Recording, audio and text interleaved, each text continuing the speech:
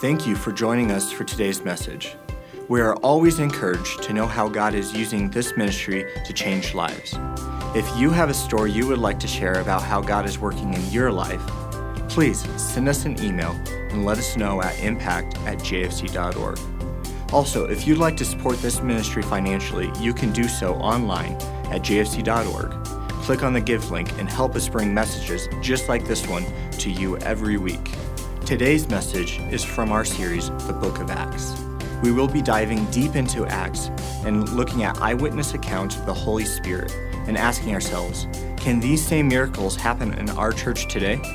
It's going to be an amazing series you won't want to miss.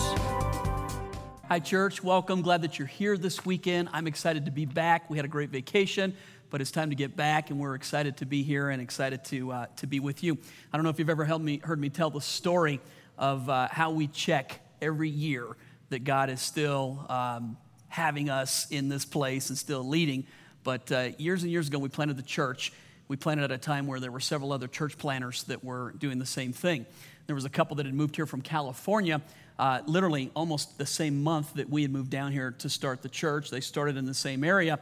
And they were on their vacation after their first year, had gone back to California. They were driving back into the Denver area, and I think most of you will recognize this. There's a place on I-70 right when you pass Genesee. You can look down and see the whole Front Range and see the city of Denver, and it's just beautiful. And my friend who had planted the church told me they had just come back after their first year. It had been a rough go. Every church planter has the church planting blues at times. And they were going through it. They drove over the hill, looked down on the city, and his wife bursts into tears and just tells him right then and there that she hates Denver, doesn't want anything to do with it, and she was sorry that they ever came here.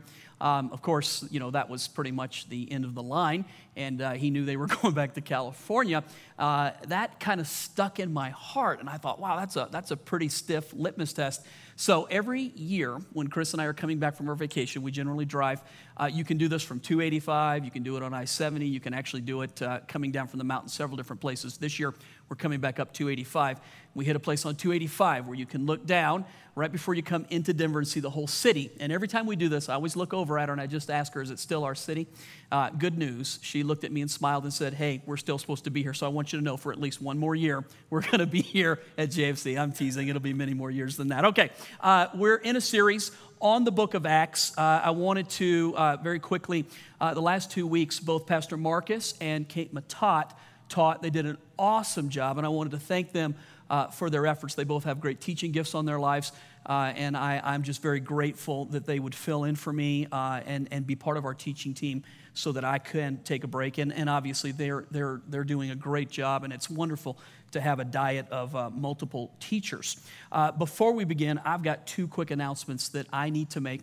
You saw us advertise for our very first ever marriage conference. I want you to know we have the couple that we have doing this, Eric and Rachel Dufour, are two of the best. I was going to say two of the best that I know. They're the two best that I've ever met when it comes to ministering to marriages. They have a true gift and an anointing like no one I've ever met before. God sent them to us from France and planted them here in this church. I think it's partly because of the anointing this church has to minister and to teach marriages. But we've asked them, they travel literally around the world every year, sought after speakers to teach on marriage. We have watched them here in our church do some incredible things in the restoration of marriages, the healing of marriages, but really the strengthening of marriages. So we approached them late last year and we asked them would they do this conference for us. They've agreed to do it. So we really have pulled off a big coup. But I want to make sure you understand, this is not just for people trying to get their marriages right.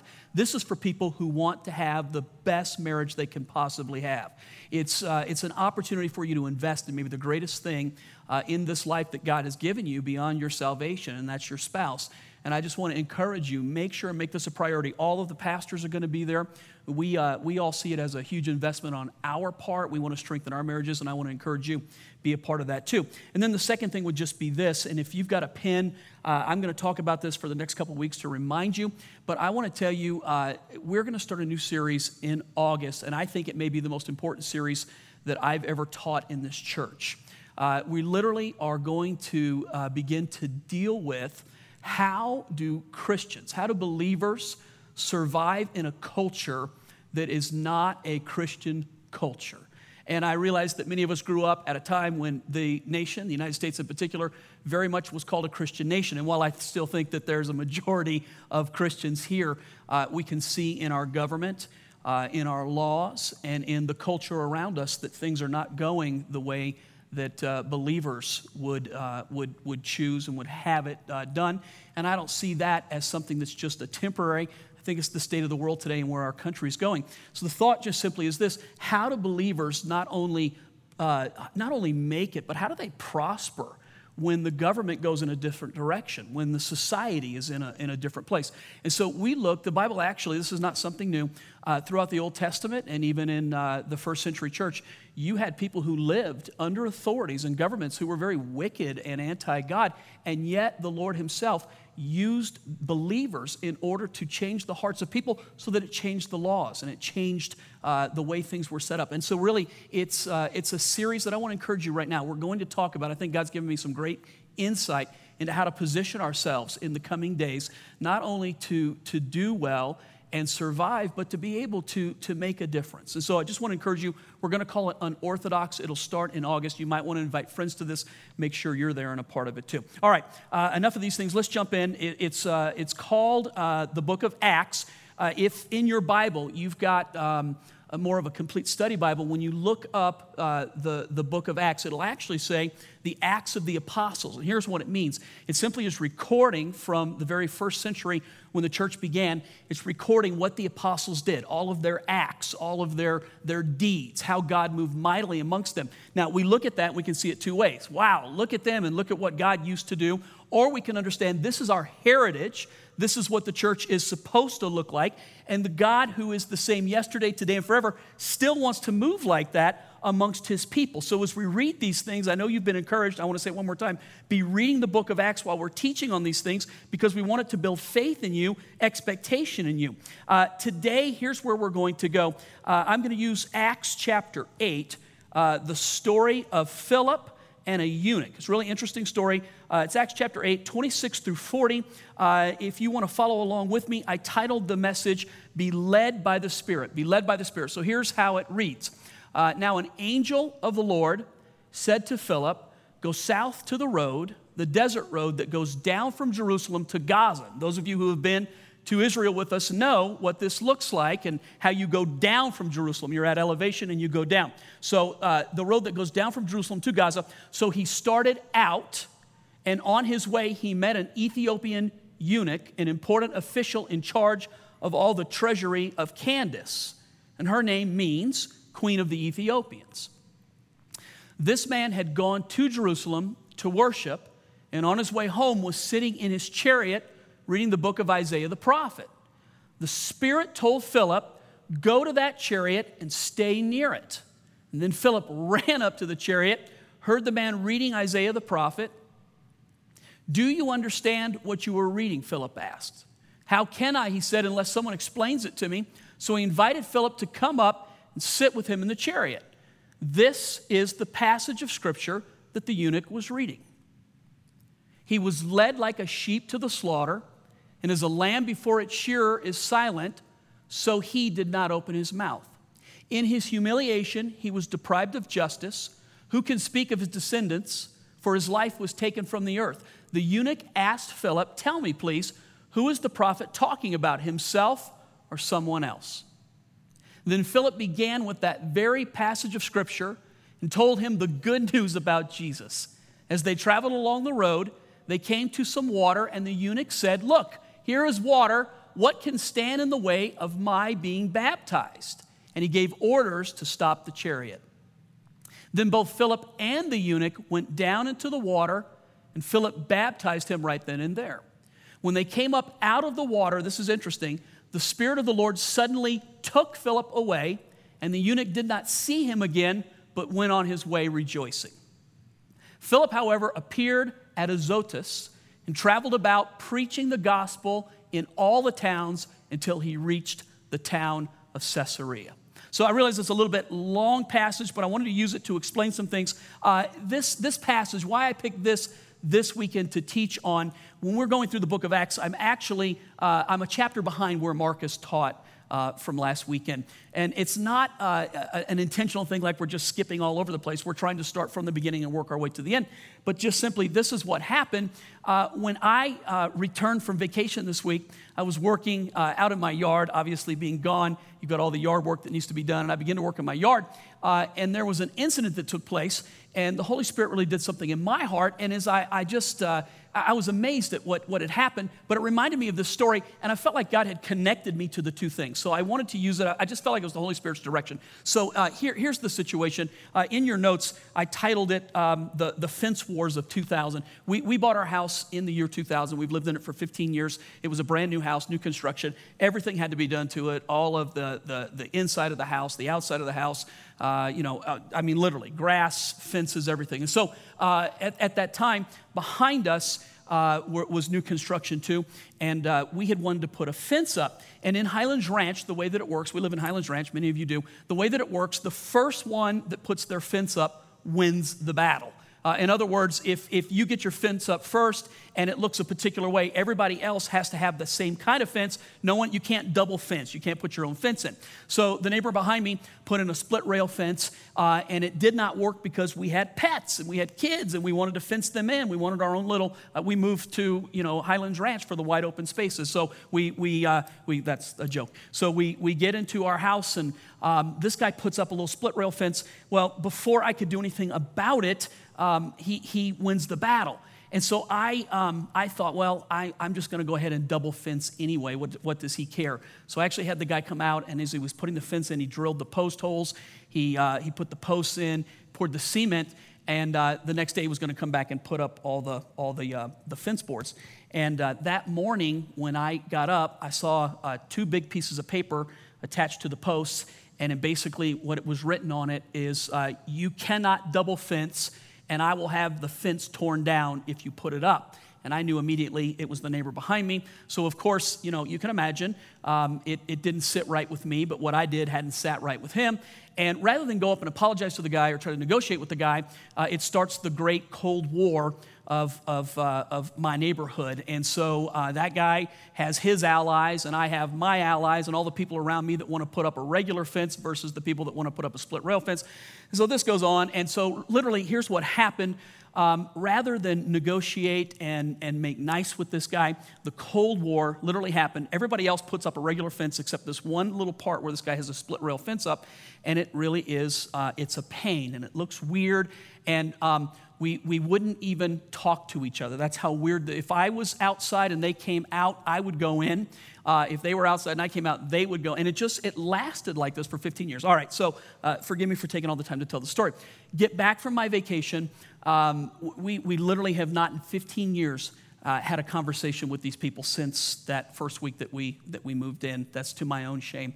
I'm out there working on the lawn, cutting the grass, and I look up, and the lady that lives in the house, I noticed that she was wearing a baseball cap and her hair was gone.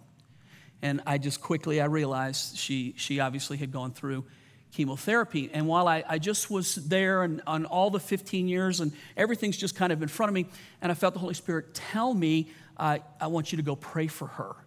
And I just was, I was so reluctant to do it. I was so like, you have got to be kidding. Anybody, I'll go pray for anybody, but don't make me go pray for this person. They beat me in the fence deal. I know it sounds stupid, but I just wrestled with the Lord for a few minutes, and I said, okay, if you set this up, I don't know how to do this. I don't even know how to bridge this conversation. I don't know how to make this happen. But if you set this up and make it possible, I will pray. So I get the lawnmower, and I'm going real slow, and she's trimming her roses right by the fence, that fence. And I cut the lawnmower off, but right when I do, her phone rings. So she goes up in the house, and I feel like maybe what the Lord was just doing was, it was an Abraham-Isaac thing. Maybe he just wanted me to make the effort to make the sacrifice, but didn't really want me to pray for her. And of course, right then she walks back out of the house. So I'm looking at her, and she's looking at me, and I said, hi, how are you? And she said, well, actually, I'm not doing too good. I've just gone through 6 months of chemotherapy. And I knew right then that the Lord was up to something. So I just listened to her, and she began to open her heart, and she began to just pour out. She actually said 2015 has been the worst year of our life. She recounted several things. But I just felt like the Holy Spirit was prodding me. So I just said, hey, do you believe in the power of God to heal people? And she stopped. I mean, imagine how the 15 years, the fence, there's no just the whole thing. And she said, I actually, going through what I've gone through, she said, I do believe in the power of prayer. And I said, not just prayer, but in God's ability to heal. And she said, I think I do believe that. And I said, well, would you be okay if I prayed for you? And she reaches her hands over the fence and says, please come and pray for me. So I got up and I went up to her and I grab her hands, I just begin to pray, and she's weeping. She just begins to weep. And of course, in my heart, I'm seeing her, and this whole thing happens, and the Holy Spirit, and I'm crying, and it's just this really powerful moment just in the Holy Spirit, and it's just great. And I pray for her healing. We get done, and she says, how long have you lived in this house? And I said, I have lived in this house. I'm the original owner. And she says, you're the guy that with the fence? And I said, yeah, I'm that guy. I said, have you ever done something that you wished you hadn't done and were embarrassed about? She said, many times in my life. I said, this fence is one of those things, and I am so sorry and so regretful. And I said, the truth of the matter is my heart should have been where it is now and not stuck over a fence. Well, I mean, in moments, the Holy Spirit just mended something that in 15 years the devil had tried so hard to drive a wedge. And it really was just a powerful ministry time. I actually ended up talking to her for over an hour. It was just an incredible thing. All right, get done with all of that. I go back inside, I sit down, and I ask the Holy Spirit, what was that? What was going on? And here's what I felt like the Lord said to me. He said, you hear from me very, very clearly, number one, which I was just grateful for. But number two, I felt like the Lord said this, I'm pleased that you would be obedient to me. And when you're obedient to me, look what happens in the kingdom of God. And it reminded me just of this story right here. It's the same type of a story where God had just simply led someone to do something. And when we're obedient, when we let the Holy Spirit speak to us, when we recognize his voice, when we're willing to be bold, there's so many things that God can do in the kingdom of God. And so I want to use that example in this story. Just simply, here's what I would teach you, these 5 things. These are 5 things to be. Not to do, but to be. Not to go home and to try to practice, but these are who we should be. It should come from deep inside of us because of who God is in our life. So the first one, just simply using that passage of Scripture from Acts 8, 26 through 40. The first one is just simply this, to fill in the blank. Be ready. Look at what this says right here. An angel of the Lord said to Philip, go south to the road, the desert road that goes down from Jerusalem to Gaza. And look at this. It doesn't give any delay of time. So he started out, and on his way, he met an Ethiopian eunuch. The Lord didn't tell him who he was going to meet, didn't tell him why he wanted him to go. He just simply said, go. And Philip was ready to go. One of the things I was taught early on in ministry, we still use it today, as a pre-qualifier for people who want to get involved in a leadership role. It's to be faithful, available, and teachable. An acronym, FAT, FAT, be fat, faithful, available, and teachable. You can have people who are faithful and you can have people who are teachable, but here in our society is one of the most critical ones. If you're not available, you're not able to be used in the way that God wants you to be used. Think about that. And many of us are so jammed in our schedules and so jammed with all the stuff that doesn't matter that we're never available for the Holy Spirit to do things. And we're always praying, God, use me. I want to see great things happen. I want the book of Acts to be real in my life. And availability is the key to this issue. God wants you to be available. The pre-qualifier, the thing that makes you like, can God use you? Listen to me. The biggest thing, be available. It trumps education. It trumps ability. It trumps most. Be available. Be ready. So let me give you the second one, just simply from that scripture, the fill in the blank, be listening. Look at verse 29 right here. I know this is simple, but look at this.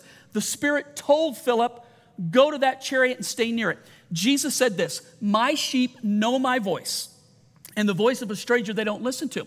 So many people today say, I don't know if I'm hearing the voice of God. Let's separate this very quickly, okay? First of all, Your natural disposition is not to think, I'm going to go pray for someone, or I'm going to go out of my way to do something for someone, or I'm going to lay down my life. The devil is not telling you, lay down your life for someone or pray for someone. So what voice would that be? If you ever feel the charity of God in your heart, the kindness, if you ever feel like God wants to do some miraculous, that's the voice of God. It's not some natural thing. We don't think that way. And when you hear those things, man, sometimes we dismiss so quickly the thoughts of God that come into our head. We just think about them and we don't grasp them. We don't hold on to them.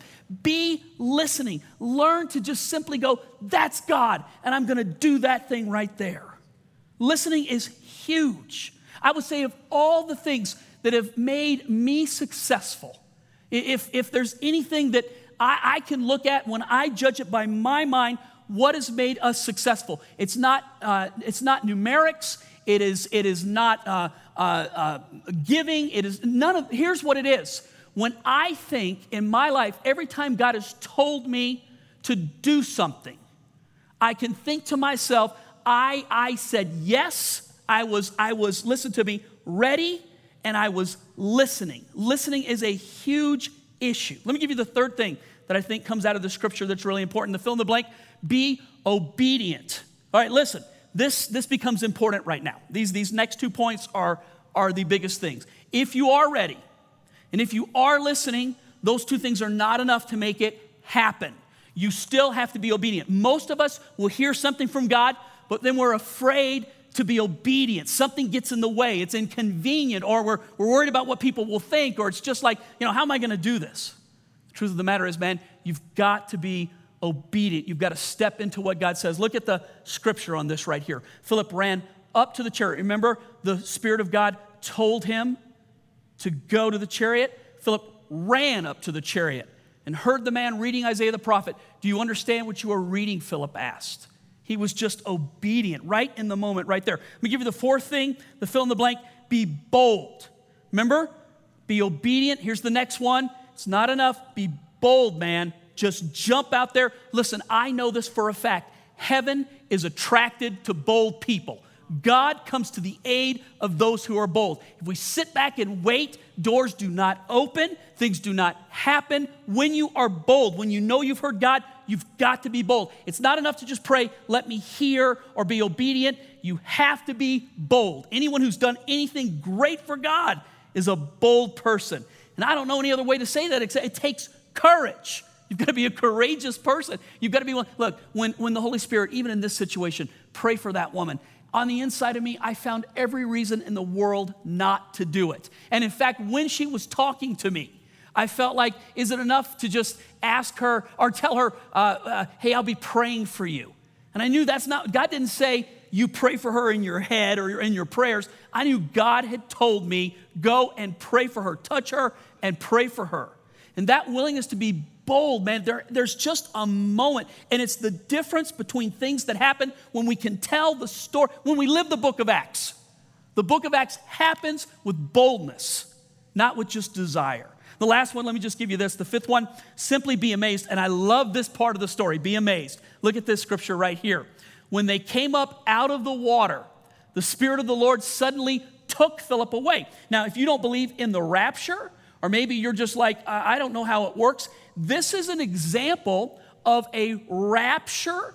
There are actually multiple places in the Bible where a rapture for a single person has happened.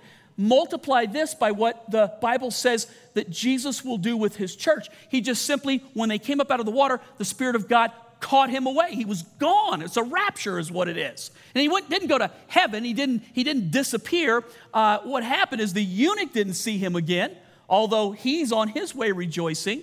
What happens is that God needed him in another place, and that's where Philip shows up at and continues to minister on his way to Caesarea. It's a powerful story. But here would be my question. We're talking about, can the book of Acts be a reality to us? If you read Acts and you're not amazed, you don't get it. You don't get it, man. These are not stories. These are realities. These are things that the God who's the same yesterday, today, and forever still wants to do these things in our lives. And my question to you would be, how many of you are amazed with your faith and amazed with your God and amazed with what God is doing in the world today. And if we're not, is that us or is it God? I think he's the same. I think maybe we're not putting ourselves in the position to be amazed because we're not ready, we're not listening, we are not always obedient. Many of us are not bold, and because of that, we're never amazed. We have a very common existence, and it leads to a very boring perspective. An uncommon existence and a bold faith leads, listen, to an amazing experience with God. Here's the takeaway that I would leave you with this weekend. Be filled with the Holy Spirit. The key to all of this is to be filled with the Holy Spirit. You don't go home and try to do these things. We're to be these things. How do we be these things? We be filled with the Holy Spirit. Here's some supporting scriptures. Acts 1:8, Acts 2:4, Galatians 5:16, Ephesians 5:18. All of them talk about being filled with the Spirit. All right, so when you drive home this weekend, I did something different with the message this time.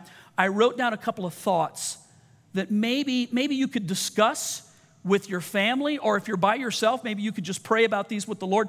But I just put them in the notes. This is for the drive home today. Here would be just a couple of things. One, am I willing to be obedient? So like right now, if God is telling you to do something, are you willing to be obedient?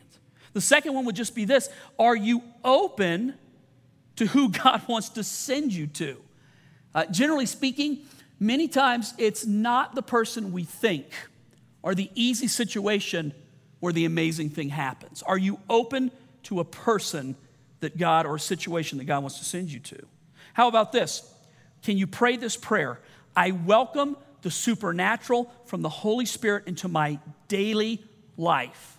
And maybe one step further, God, make me a bold person. I don't think a bold person is necessarily a loud person. I don't think a bold person is an ostentatious person. I don't think a bold person is someone who's just simply an extrovert. I think a bold person is a person in the moment who takes courage and believes that God will show up, that God will be strong on their behalf. That's the question I would ask you.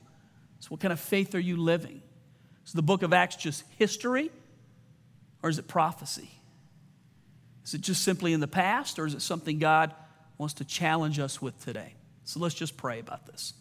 So Father, we love you, and we thank you for the opportunity just to literally get our hearts before you and to let you challenge us with greater things. Father, I believe with everything in me, the book of Acts is not just simply looking backwards at what was, but it's also prophetically speaking to us about what you want to do. If the power of God was necessary to get the church started, then it's absolutely in equal kind necessary for the church to finish well. Lord, challenge us personally on these issues. Lord, the miracles, people look today and where are the miracles? I guess I would challenge back, where is our boldness?